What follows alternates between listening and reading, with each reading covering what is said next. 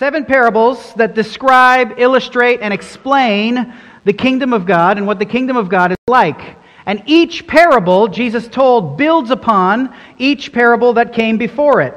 And so these 7 parables in a row, clearly, to those with ears to hear and eyes to see, describe certain truths about the kingdom of heaven. And on this day, massive crowds, they gathered to hear Jesus speak. So many people congregated on the shores of the sea that Jesus got into a boat and sat down while all of the crowd stood on the beach, eagerly hanging on every single one of his words. And on this day, however, as we have already learned, instead of clearly and directly instructing the crowds with clear and direct teaching, Jesus spoke to these crowds in parables. He spoke to them using stories and metaphors by which to set before them spiritual lessons. But those spiritual lessons can only be accessed by or understood by those with ears to hear and eyes to see, those who want to hear these things. He spoke to them in parables, 7 of them in a row. And again, as we've covered in the previous weeks, why did Jesus speak to them in parables? Well, for a couple of reasons. First, as he revealed in the first little bit there of Matthew chapter 13, starting in verse 10 and forward, we learn that he spoke the parables to conceal the secrets of the kingdom of heaven from those who heard his clear and direct teaching, but hardened their hearts to it. And they hardened their hearts to it either by rejecting it outright or by going even further and accusing Jesus of being in league with Satan.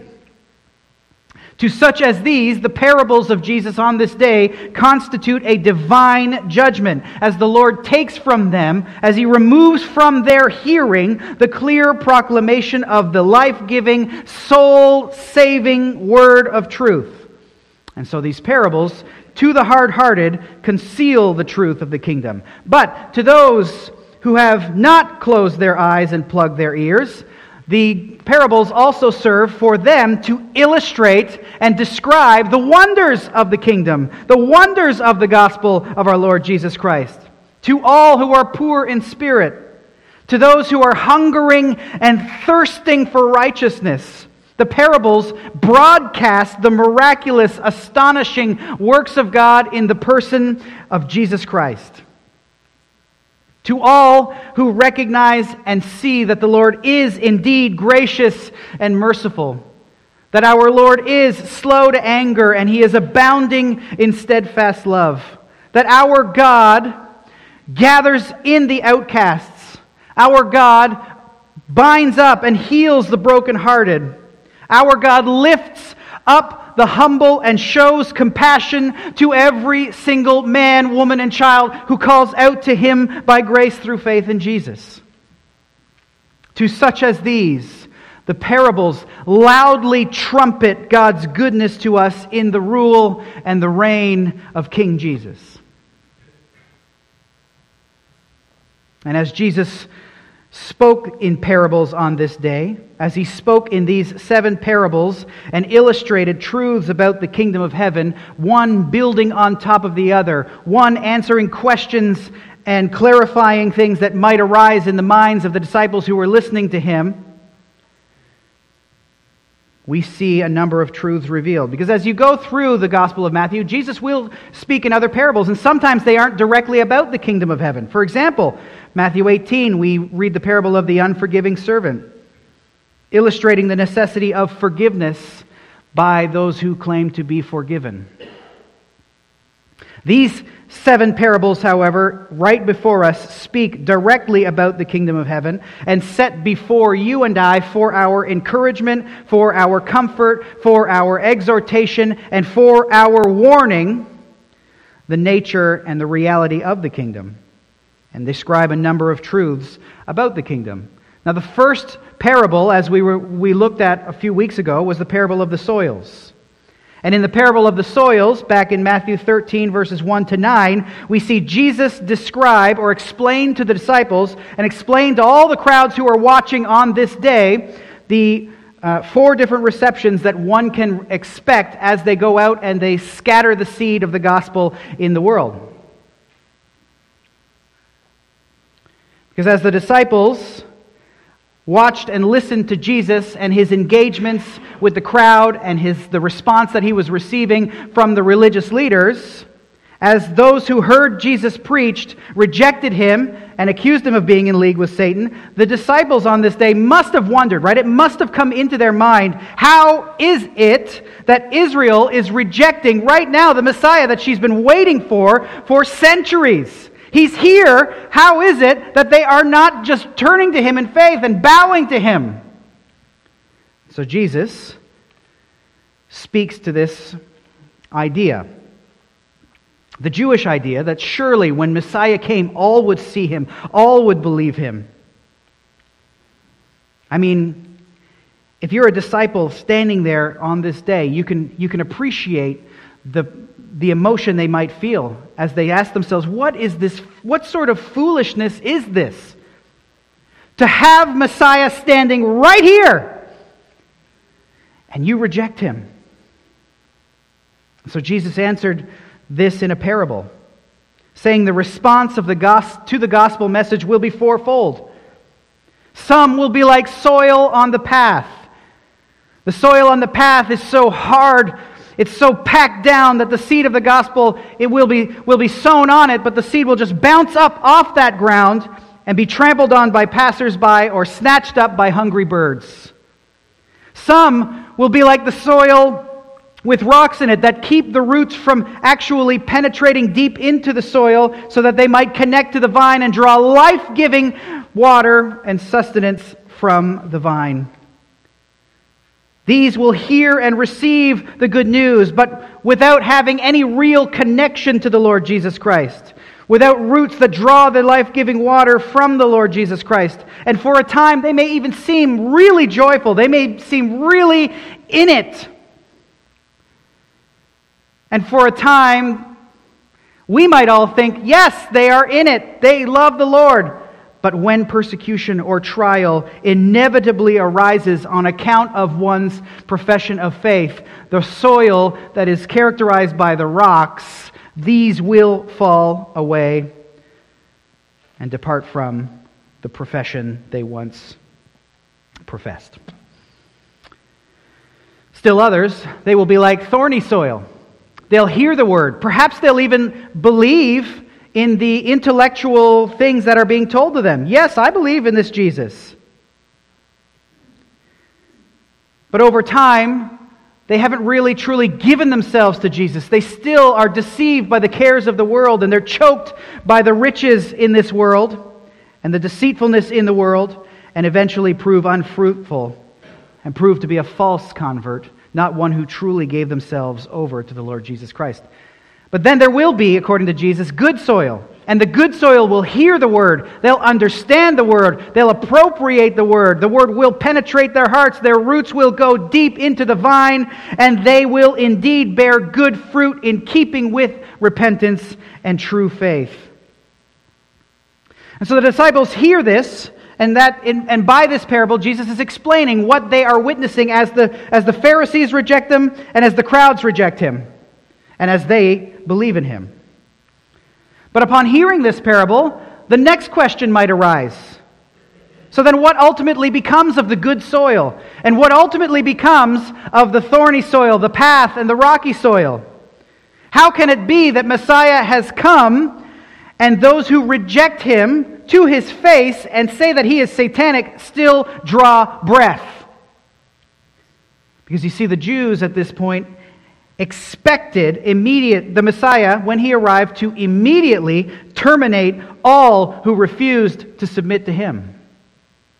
They anticipated his destruction and casting aside of those who held Israel in subjection. They assumed that the arrival of Messiah meant the wiping out of the foreign nations that presently ruled over them as the Messiah ascended to the throne and ruled over Israel from his seat in Jerusalem. Now, while it is true that these events will indeed come to pass, the disciples misunderstood the timetable of these events. which Jesus clarified by the parable of the wheat and the weeds. Jesus explained in the parable of the wheat and the weeds that there is indeed coming a day when the Lord will say, "Enough!" A day when the weeds will be gathered and bound into bundles and thrown into the fiery furnace to be burned. There is a day when the Lord will dispatch His angels who will come and sickle out from the field all lawbreakers and unrepentant sinners. And they will be thrown into the fiery furnace where there will be weeping and gnashing of teeth. In this place, the just wrath of a holy God will be poured out upon all who refused His offer of salvation by grace through faith in the Lord Jesus Christ.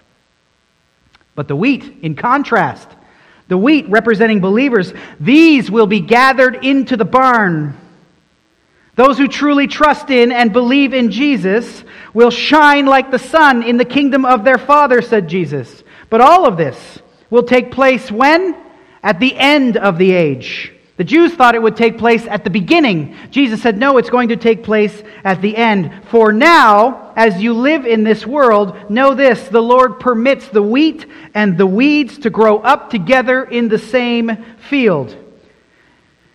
And this is a testament to the patience and long-suffering of our gracious God.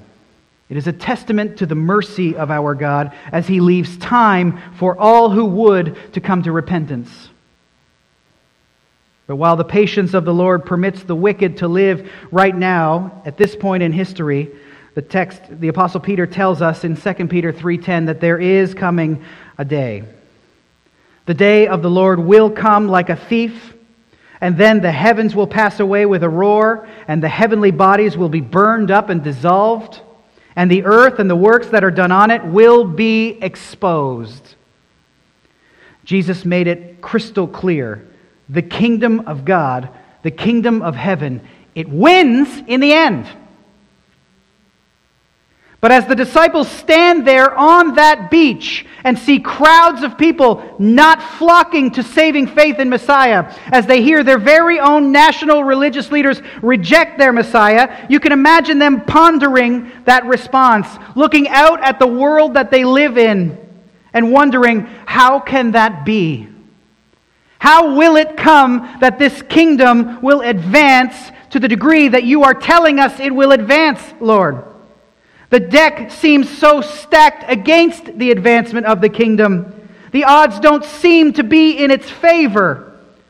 At this moment, as Jesus spoke these parables, the kingdom was extremely small, consisting of Jesus and 11 of His disciples.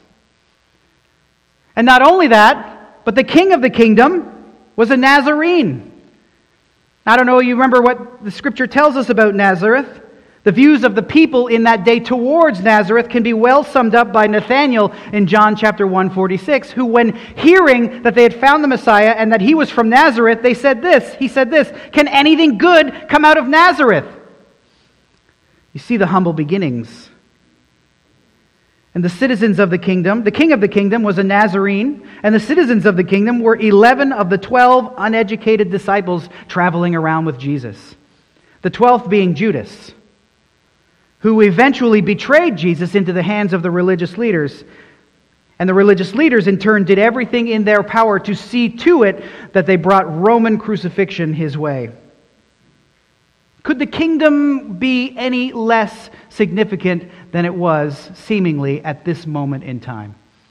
A Nazarene walking with 12 disciples, one of whom wants to kill him.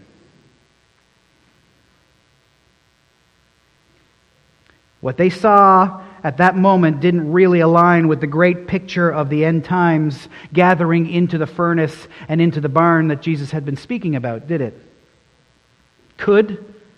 Will such a humble kingdom advance and spread to the degree that Jesus speaks of in the parable of the wheat and the weeds? Just how many righteous, Lord, will be gathered into your barn to shine like the sun in your kingdom? Because it seems on this day to be an exceedingly small and insignificant number. And then you come up to our own day, You look out at the world as a believer in the Lord Jesus Christ today, and you might wonder also about the words of Jesus. We know the Lord is going to send out His angels into a field that is full of both wheat and weeds. But given what the disciples saw, is it really possible that this kingdom might come to pass? Is it really possible that such a kingdom can or will survive, given the relentless onslaughts that will come against it by the weeds in the field? If the field that is the world is populated by so vast a number of evil, immoral, sinful people, what can become of the kingdom of heaven? What hope can there be for its success and its growth? As the world even now continues to bring forth enemies of the cross, who both knowingly and unknowingly work to scatter and to destroy and to halt and to hinder the advancement of the kingdom by any number of methods, can the kingdom continue to march forward? Some are going to work from the inside, imitating God's people, counterfeiting faith in Christ, and while doing so, do everything in their power to erode our trust in the Word of God. It's a consistent thing we see over and over and over, and some of the great pastors and leaders of our day continue to ring and sound the alarm against it. And I've seen it over and over and over myself. As these counterfeits come into the church and counterfeit faith and start trying to get people who truly do believe in Christ to look away from Scripture as authoritative. Who say things like, why hold to such backwards and culturally offensive ideas? Why not simply just let women preach and be elders? Why not ordain and celebrate pastors who agree with the sexual mores and choices of this particular culture? Why not deconstruct your faith? Why not engage in conversations? And usually what that means is, well, let's just talk about how dumb this faith is. That's what they try to do. Don't you know that the church that you invest yourself into is filled with a bunch of hypocrites? The answer to that question should for all of us be, yeah, I know. I'm one of them. Don't you know that the church is filled with people who are going to let you down? Yeah, I know. I'm one who's let people down and have been let down, but that's okay. Don't you know that it would be so much more comfortable for you just not to go to church? I mean, look at what's going on in the world. Just stay home. It's much easier to just stay home and be comfortable. There's constant and unrelenting labors to hinder and destroy the work of God and the obedience of His peoples from the inside. Or we have people who labor from the inside to turn our eyes off Jesus and to look in trust at the princes of the world. Don't you know that if we got our guy in, that he will shape and form and mold the world the way we want it, and everything will be okay?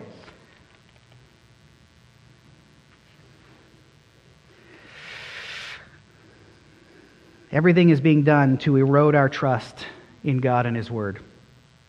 Everything that can be done is being done to take our eyes off King Jesus, to have us look to other sources for deliverance, for other sources for redemption and salvation and truth. Any other place to look for truth other than the Lord Jesus Christ is nothing more than a deception. The consistent pressure from the inside to give up on the Great Commission, to minimize the instructions that have been given to us by Jesus to go into all the world and make disciples, teaching them to obey everything He has commanded. You see, the wicked, led by such a formidable enemy as Satan, is consistently drawing its battle lines and marching in formation both inside the visible church and outside the visible church. And with such battle lines and formations drawn, how will the kingdom make it to the end of the age? But not only is it being attacked from the inside, but it's also being attacked from the outside. Not only must we contend with those who seek to destroy the work of God internally, but we must also contend with those who hope to crush and grind us to dust from the outside. If you just take a quick look at the state of the world, right? I read a few articles. I just opened up a few articles and looked at them, and immediately you see it. You see pastors and congregants killed in Nigeria as though they were nothing more than cattle. You see pastors and congregants mobbed and beaten as they are worshiping in India as 200 Hindus break in and hurt them, beat them, and injure them. And they threaten to murder them if they continue meeting and gathering in their village. How can the kingdom keep advancing when the state police tear down churches and imprison Christians in China? How is the church advancing when in North Korea, if you're even suspected of being a Christian, you are thrown into a brutal concentration camp or simply outright executed in public? Or, closer to home, how is the kingdom advancing in our nation? We ourselves now live in a nation that has codified into law legislation that both condemns biblical truth and labels it as myth. Now, a number of us might say, this country was founded on Christian principles, right? If that's the case, doesn't look like victory is happening, does it? As we move from that to where we are right now. And if that weren't enough, that same law that has been recently codified threatens the people of God with prison sentences, with hefty punitive fines, and criminal records, simply because we hold firm to proclaiming the truth of God's Word. We now live in a country where holding to and declaring the truth of Scripture, the very words of Jesus himself, that in the beginning God created us male and female, might initiate or lead to criminal proceedings against you. The recent passing of Bill C-4, without any dissension whatsoever, enshrined these words into law, and I quote, "Whereas conversion therapy causes harm to society because, among other things, it is based on and propagates myths and stereotypes about sexual orientation, gender identity, and gender expression, including the myth that heterosexuality, cisgender gender identity, and gender expression that conforms to the sex assigned at birth are to be preferred over other sexual orientations, gender identities, and gender expressions," end quote. Did you see it? The wording of this law consigns the teachings, the commands, the truth of our Savior Lord Jesus Christ into the realm of myth. But the truth, however, is, and you and I know it, contrary to what our civic leaders would have us believe, the truth of Jesus Christ is in direct opposition to the law of the land. Jesus spoke the truth. The words of Jesus are our firm foundation. The words of Jesus are right. They are accurate. They are always correct. Scripture's clear teaching about human sexuality is to be preferred over any lie or over any myth propagated by our world. Jesus has made it clear. He is the way. He is the truth. He is the life. And so one might wonder, how is it that the kingdom is advancing in our own culture when declaring the truth, for example, that a transgender woman is not a woman, but is indeed a man, or that a transgender man is not a man, but is indeed a woman, according to their biology, or, as Dr. John MacArthur recently stated, and I quote, "There is no such thing as transgender. You are either XX or XY, and that's it. God made man male and female. That is determined genetically, that is physiology, that is science, that is reality." How is it that we've gotten to a place where to speak this truth of the Lord Jesus is now possibly met with the full weight of the law? Is the kingdom advancing when this is our reality? How can or how will the kingdom of heaven survive in the midst of such consistent and open hostility directed towards it by those outside the church and even by those who counterfeit faith inside of it? It's a heavy question, isn't it? But But don't worry, we're not going to end there. We have good news, everybody. Good news. According to Jesus, not only will the kingdom survive the assaults and the ambushes and the snares of the world, the snares set by the wicked, but the kingdom will absolutely thrive and advance and grow despite all efforts to oppose it. And there is absolutely nothing that the world could do to stop or to stem its advancement. So realize this, brother and sister in the Lord Jesus Christ, who looks out at a world where it seems like we are not winning. You are winning, and you do win in the end. Look at verse 31 again. The kingdom of heaven is like a grain of mustard seed that a man took and sowed in his field. It is the smallest of seeds, but when it has grown, it is larger than all the garden plants and becomes a tree, so that the birds of the air will come and make nests in its branches. Again, as the disciples stand there on that day, they see the beginnings of the kingdom of heaven are small. But from there it has grown with unhalting advancement from that day to this, despite all the forces arrayed against it. The kingdom even now continues to exert influence in the world as it presses forward and as it knocks down the strongholds of Satan's domain. And though it might seem like the forces of evil have gained the upper hand in so many ways, they have not. The kingdom of heaven will continue to advance. The kingdom of heaven is right now advancing as people all over the world turn to Jesus Christ in faith, as people give their lives over to Him in trust and become citizens of the kingdom. And the kingdom will continue to advance to the point that it will comprise such a multitude of citizens that it can be described by the Apostle John as a great multitude that no one could number.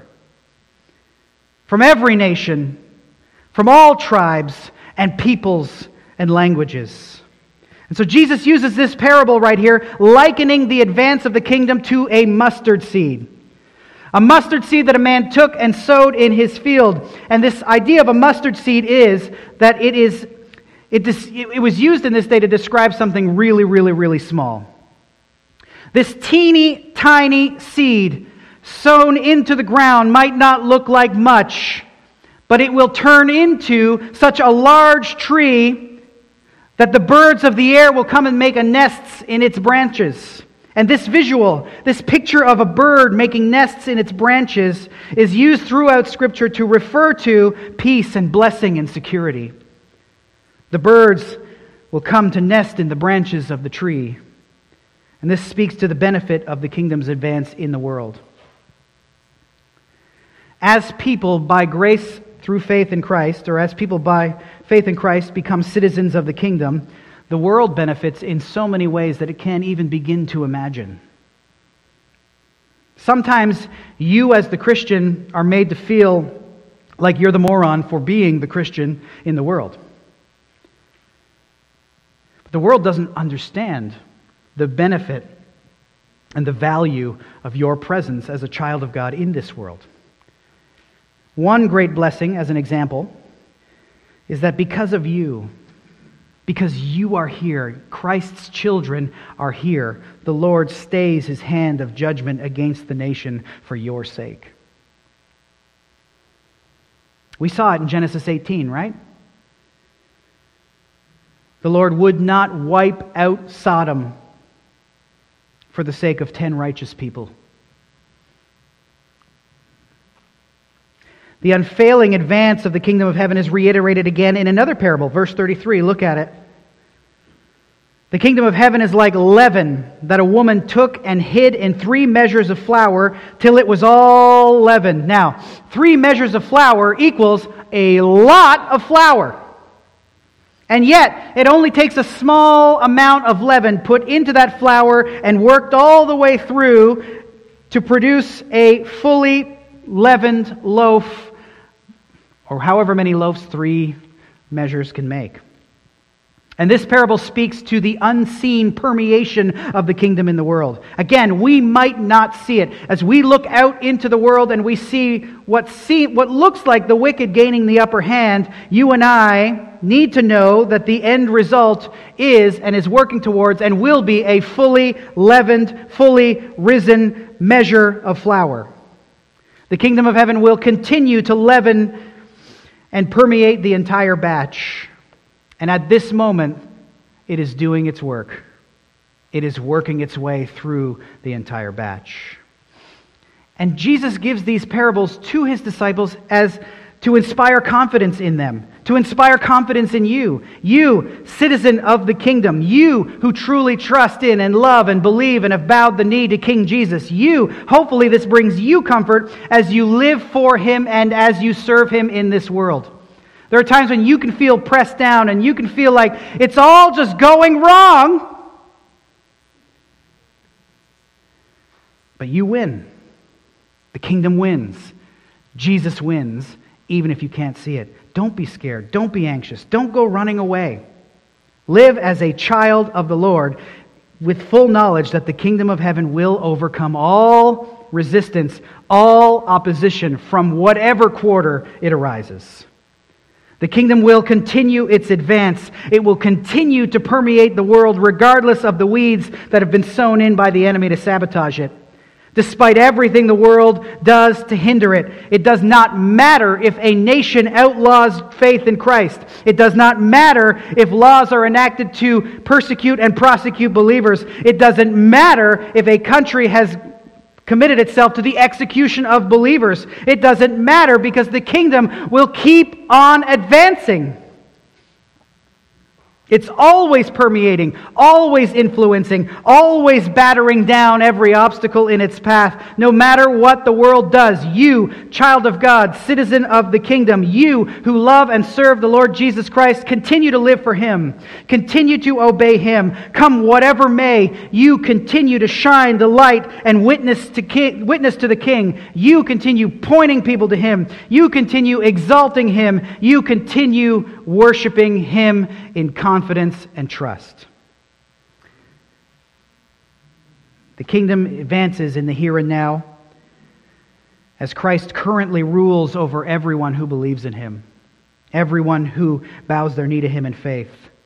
And if you would want to become a citizen of the kingdom this morning, to enter into the kingdom, you must call out to the Lord Jesus Christ for salvation. You must turn to him in faith, repenting of your sin and submitting to him as Lord and King.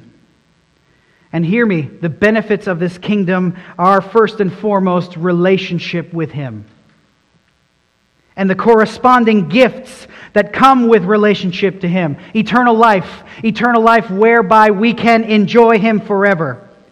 And so at this particular moment, our Lord is reigning over his people from heaven, but he eventually will return bodily, and the kingdom will take on the form of an earthly kingdom as Jesus rules and reigns over the nations of the earth from his throne in Jerusalem. And from there, all the kingdoms of the world will become his kingdoms, and he will reign forever and ever, according to Revelation 11.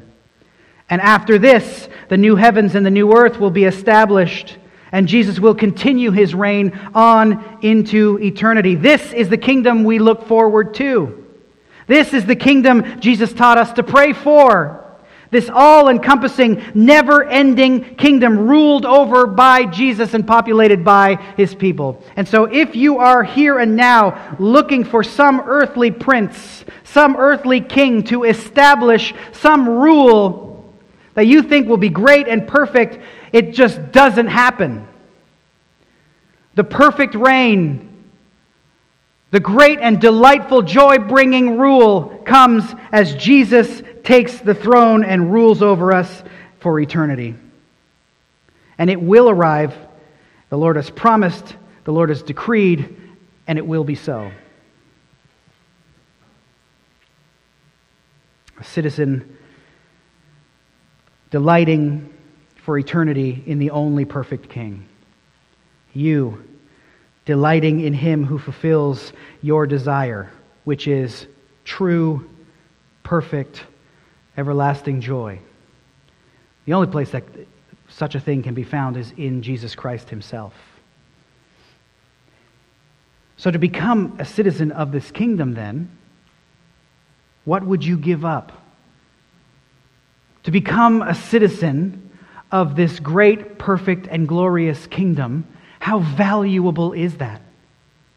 Well, according to the next parables, it's worth everything. Look at verse 44. The kingdom of heaven is like a treasure hidden in a field which a man found and covered up. Then in his joy he goes and sells all that he has and buys that field. Now, the crowds listening to Jesus on this day would have immediately understood this situation. You see, the land of Palestine had, over the years, suffered a number of revolutions, a number of changes in the governing powers, a number of upheavals as Assyria and then Babylon and Persia and Greece and Rome all took turns booting each other out and taking ownership of the land.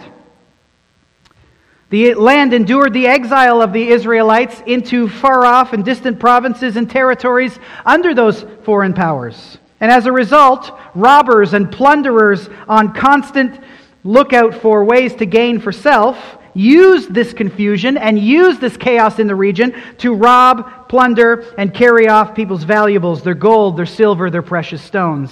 And in this day where there's no banks, where do you put your money? Where can you put it so that it is secure? The inhabitants of the land resorted to protecting their riches by burying those riches in the ground, in places known only to them. And Jewish historians record, under Roman rule, tremendous quantities of riches that had been unearthed throughout the region this day, as people bought up fields and tilled those fields and found buried treasures. Like legitimately, the Bible talks about buried treasure.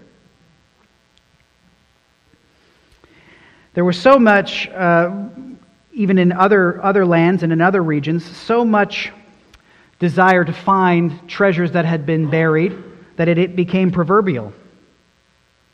For example, Job, lamenting the day of his birth because of the calamity he was enduring in life, spoke of those who long for death, but it comes not, who long for death and dig for it more than for hidden treasures. And Solomon in the Proverbs, he's counseling his son to seek wisdom, to value it. He says, seek it like silver and search for it as for hidden treasures. Now the reason such a treasure would be in a field is because those perhaps who had buried the treasures throughout Palestine had been taken off into exile, and they had never come back. For what reason, we don't know. It could have been they died of old age. It could have been they were killed. It could be that they decided to remain in their new lands or cities. And they left their valuables there, committed to the ground for safekeeping. Some of them weren't found. We still find them. They're still being unearthed today. Or, as in the parable, it might be that someone tilling a field happens upon or stumbles upon a treasure in that field as they are working. They come across some long-lost treasure hidden in the field that is of such immense value that they cover it up. Now, why would they cover it up? Because Roman and Jewish law dictated that such a find belonged to the owner of the property. And in this case, the tiller, or the one working the field, understood that the current owner of the field has no clue that it's there. No clue of the treasure's existence. It is clearly not his. It belongs to someone who left it there before. And so the man who found the treasure, he doesn't steal it. You can't steal it.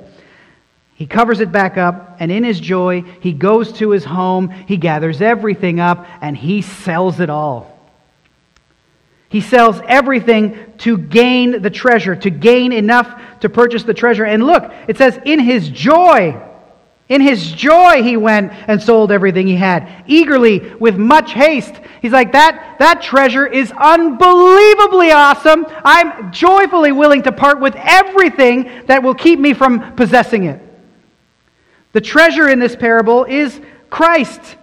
He is the treasure of such inestimable worth, of such incalculable value, that those who find Him, those who truly find Him, With great delight, if called upon, will sell, give up, lay down, mortify, get rid of anything that might threaten or interfere with our laying hold of Him. He is the supreme treasure. He is the true joy of our heart. He is the one for which those who truly see Him would gladly and joyfully give up everything. When we see the King, when we truly grasp the person of Jesus Christ, then we grasp the tremendous value and the tremendous delight in entering the kingdom by calling out to Him in faith and doing whatever it takes to live as citizens of His kingdom. The disciples themselves had done so. Later on in the text, Matthew 19:27, we see them saying to Jesus, "Lord, we have left everything to follow You." They so desperately wanted to be with the King that they left everything behind to follow Him, to be with Him, to live with Him. And Jesus, speaking of future citizens, of you, of me, of our sons, our daughters, our grandsons, our granddaughters, said, "Everyone who has left houses or brothers or sisters or father or mother or children or lands for My name's sake will receive 100-fold and will inherit eternal life." For all who come to see and appreciate, for all who truly believe in the Lord Jesus Christ, who grasp the delights of a life that is submitted to His rule, that person will, as a result, concern themselves first and foremost with living for Christ, and will joyfully let go or cut off anything they must to live that life without hindrance. This is what the Apostle Paul spoke about in his letter to the Philippians when he wrote these words: "Whatever gain I had, I counted as loss for the sake of Christ. Indeed, I count everything as loss because of the surpassing worth of knowing Christ Jesus my Lord. For His sake I have suffered the loss of all things and count them as rubbish, in order that I may gain Christ and be found in Him, not having a righteousness of my own that comes from the law, but that which comes through faith in Christ, the righteousness from God that depends on faith." Did you hear the pathos, the emotion, the passion of Paul in this text? Every earthly benefit, and now listen, Paul possessed many. He wrote this after giving a long list of his earthly benefits.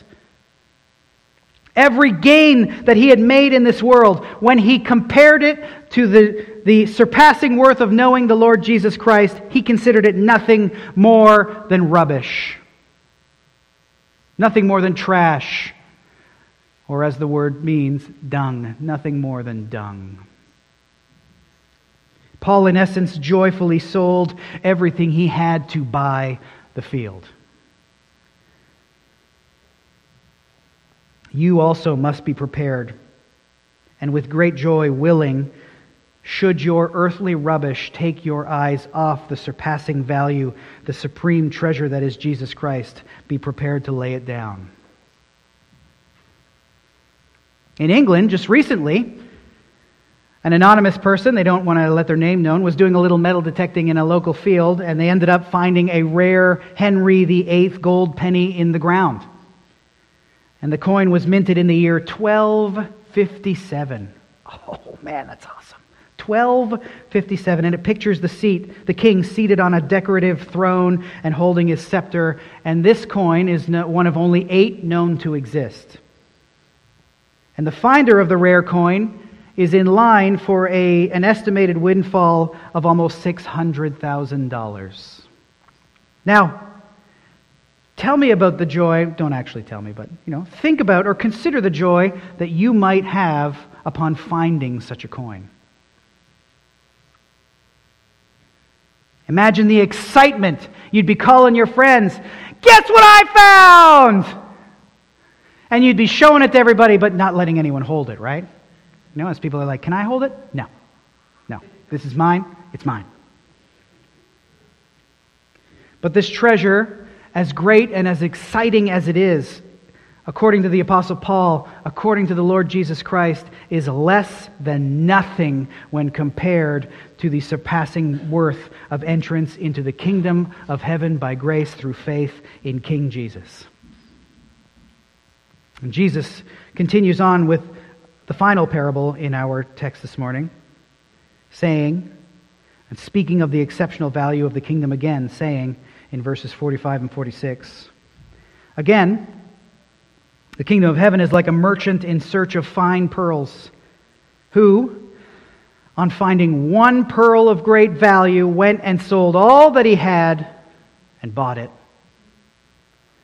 These two parables together speak to the truth that there are a number of ways by which people might come to the kingdom, come to saving faith in the Lord Jesus Christ. The treasure in the field, the man stumbles upon it. Wasn't looking for it, he just happened upon it. Whereas here you've got a merchant who is setting out in search of fine pearls.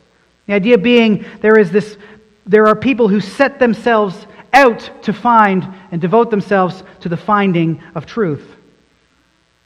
Again, the kingdom of heaven in this context refers to the saving knowledge of God in Christ, repenting of sin and believing in Him and entering into the kingdom. And this kingdom is like, according to Jesus, a merchant who is searching for fine pearls. This merchant is unsatisfied by the gold and the riches and the jewels he already has in his possession. This merchant may even have other lesser pearls in his or her possession. But what he truly desires is that one fine pearl. Not some ordinary pearl, but an extremely beautiful and precious pearl. Now, in our day of fake pearl necklaces and whatever, pearls they're not quite as, people want diamonds these days, right? But in this day, it was all about the pearls. In this day, searching for fine pearls was a dangerous activity because you had to dive into the ocean to find oysters? Is it oysters? Yeah? If I'm wrong, I'm sorry. Some sort of shelled, clammy thing that has the pearl in it. And a number of people drowned in the process of searching for these pearls. And so for this reason, pearls in general were quite rare. But a pearl that was unrivaled in beauty, that was even rarer. Pearls in this day were the most highly sought after gem that anyone could get their hands on. And the Apostle John kind of reveals this to us as he looks to the New Jerusalem. He's shown the New Jerusalem, and he speaks about the gates in the New Jerusalem. And in Revelation 21:21, he said this, "And the 12 gates were 12 pearls, each gate made of a single pearl." These were extreme treasures. And so this parabolic merchant, the merchant in the parable, he searched high and he searched low for the perfect pearl. And upon finding that perfect pearl, upon finding that pearl so rare and so valuable, this merchant went and sold everything he had to possess it, to buy it and possess it. All of his lesser pearls, all of his other gems, all of his possessions, he auctioned them off. He traded them in. He sold them so that he could have this one pearl, saying, "Here it is at last! The pearl I've been searching for." See, others that aren't like this merchant, they might be satisfied with regular pearls and lesser gems. And still others might see pearls being cast out to them and they trample on them like swine. But this merchant does everything he can to get the pearl for himself. In like manner, some of us might be satisfied by the lesser pearls of the world. We might be satisfied by the lies of the enemy and wicked impostors and false religion and self-idolatry. We might buy into truths that are, or statements that we take as truth that are given to us by the world that in no way represent truth. But if you are like this merchant, truly searching for truth, and I mean real truth, I mean precious truth. I mean, delightful truth that will carry you on into eternity. Let me introduce you to him. His name is Jesus. And he is worth divesting yourself of everything to lay hold of him. So I want you to just, in closing, think about your own life. Who is it or what is it at this moment in your life that holds supreme value? Where is your treasure of treasures? Where is the treasure for which, if you are called upon, you will give up absolutely everything else? You will sell all of your possessions so that you might hold on to this treasure. Is it your money? Is it your job? Is it your family? Is it your safety, your security? Is it your politics? Is it your comforts? Because let me tell you, in comparison to Jesus, the great treasure, the fine pearl, all of these are as nothing. And if you said anything other than Jesus, you are an idolater. And you must repent of that most wicked sin, that most wicked violation of the very first commandment. Hear and believe what Jesus told his disciples here on this day. Hear and believe what Jesus is telling us here in this text this morning, that gaining him is worth the loss of every single earthly person and possession. That he is the great joy and delight and treasure of the human soul. So, 4 parables, speaking to the nature of the kingdom of heaven. The first 2 set out for us this most comforting truth. The kingdom's advance, the kingdom's permeation into the world will not be halted, thwarted, or hindered. The kingdom will press and move forward even when anything and everything seems to say otherwise. And so you, fellow believer, remember that the kingdom of heaven is like leaven hidden in 3 measures of flour. And while its advancement might be imperceptible and maybe even hidden from your sight, it is performing its function of leavening. And not only is the kingdom of heaven advancing, but entry into the kingdom, knowledge of Jesus as Lord and Savior, being forgiven of your sins by grace through faith in him, and given the gift of eternal life, being found in him, and as a result gaining entry into the kingdom, is a privilege, is a treasure so great, a treasure of such surpassing worth that, like Paul, we must be prepared to suffer the loss of all earthly things and even count them as rubbish in order that we may gain Christ. Father, we thank you and we praise you for speaking these parables and these words of truth. And I pray that for all with ears to hear and with eyes to see this morning, that you would be working in all of us to both encourage us by the reality of your kingdom's advance, regardless of all the forces of the world arrayed against it. And I pray that you would exhort us to see that entrance and citizenship in that kingdom as the treasure for which we give up all things to lay hold of it. I pray for all of us who truly do love the Lord Jesus Christ this morning that you would be comforting and encouraging us by these words. And I pray for those who don't know the Lord Jesus Christ, who may not be citizens of the kingdom, that your Holy Spirit would be convicting them of sin and the necessity for the righteousness that can only be found in the Lord Jesus Christ. We pray all this in his wonderful name. Amen.